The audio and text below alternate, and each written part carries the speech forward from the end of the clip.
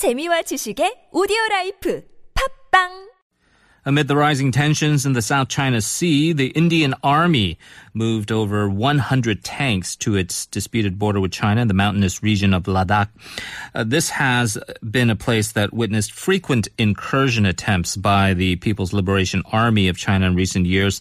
And this is the second time in half a century, actually, that New Delhi has deployed tanks to the border region after its defeat in the 1962 Indo-China War. To give us more analysis, we're very pleased to have joining us from the University of Melbourne, lecturer in Asian politics, Dr. Pradeep Taneja. Hello. Hi, Henry. Well, thank you for joining us, Dr. Taneja. First, the decision to deploy tanks to that region. What is India strategically trying to accomplish? Well, as you said at the beginning to your question, that there has been a recent increase, not a huge increase, but there have been a growing number of incidents where the Chinese and Indian forces have faced off in that region, particularly in that Ladakh region, the western sector of the Sino-Indian border. And also we have seen a very significant improvement in the quality of border infrastructure on the Chinese side of the border. Indian government had neglected. For decades, the Indian government did not build many new roads on the border, and therefore there have been complaints from the Indian military and in the Indian media that government needs to do something. So over a decade ago, the Indian government began a program of improvement in roads and infrastructure. And recently, this deployment of 100 T-72 tanks in the Ladakh valleys is really a response to those increasing incursions, the face-off, because there seems to be an attempt by China to change the status quo in that region, in the Ladakh region. And Indian military, in fact, is now responding to that. And we have in India now a nationalist government which is also determined to show to the public in India that it will defend India's territory no matter what. In terms of the Indo-China War, when we look at the year 1962, most of us, many of us were not born then. This is over half a century ago. Have the basic disputes and disagreements evolved over this half a century, or are they pretty much the same? Well, the border dispute is pretty much the same. The territorial dispute between the two countries is the same, but there has been significant progress in terms of discussions over the border issue. India, China restored their ambassadors in each other's capital in 1976, and then in the 1980s they began negotiations on the border.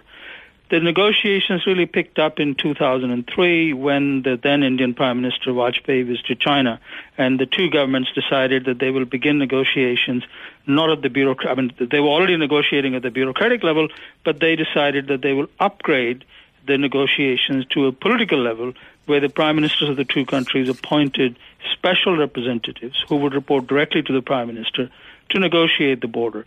So, according to some Indian diplomats, the technical work on the border negotiations really has been done in the sense that whatever the bureaucrats could do, they have done. Now it's a question of political will. It's up to the political leadership in both countries to make further progress.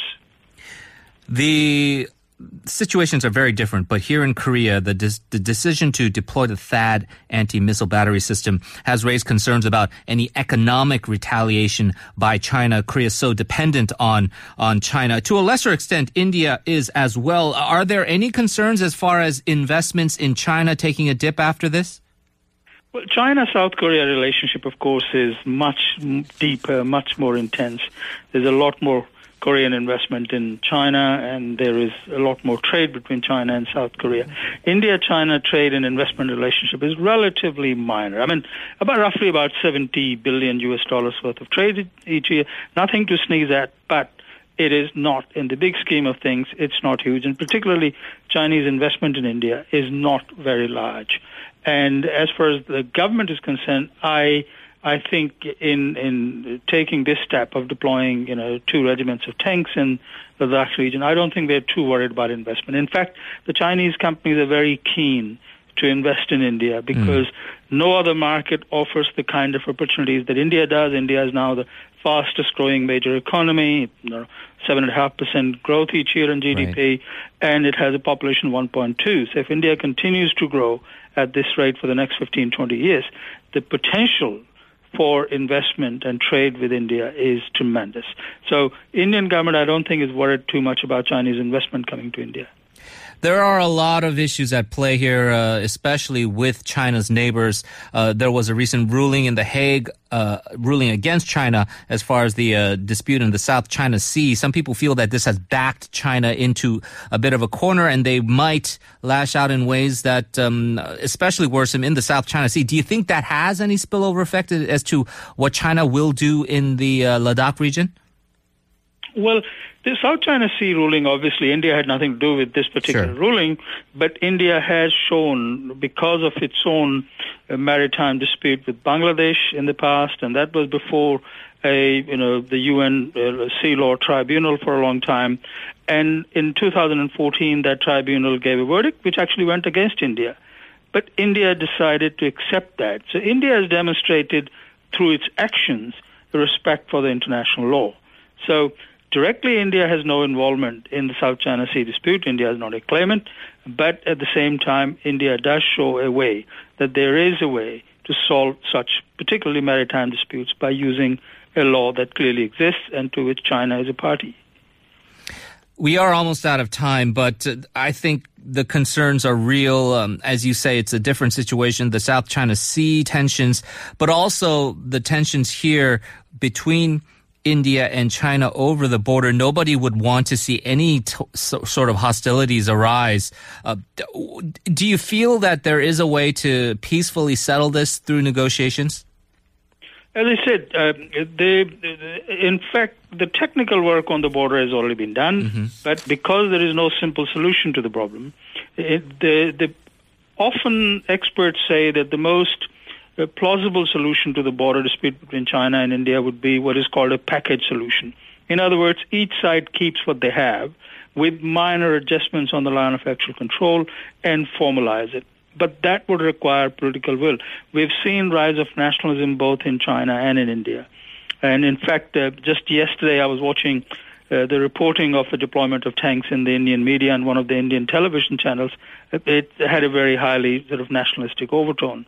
So given the strong rise of nationalist sentiment in both China and India, I think it makes it that much harder for political leadership to find a solution or to reach a solution or to the border dispute. Right. Certainly a bit pessimistic as to, as you say, the political phenomenon of the respective countries and the rise of nationalism there. We are going to have to leave it there, but Dr. Taneja, thank you so much for your time. Appreciate it. Good to chat, Henry. Thank you. That was Dr. Pradeep Taneja from the University of Melbourne.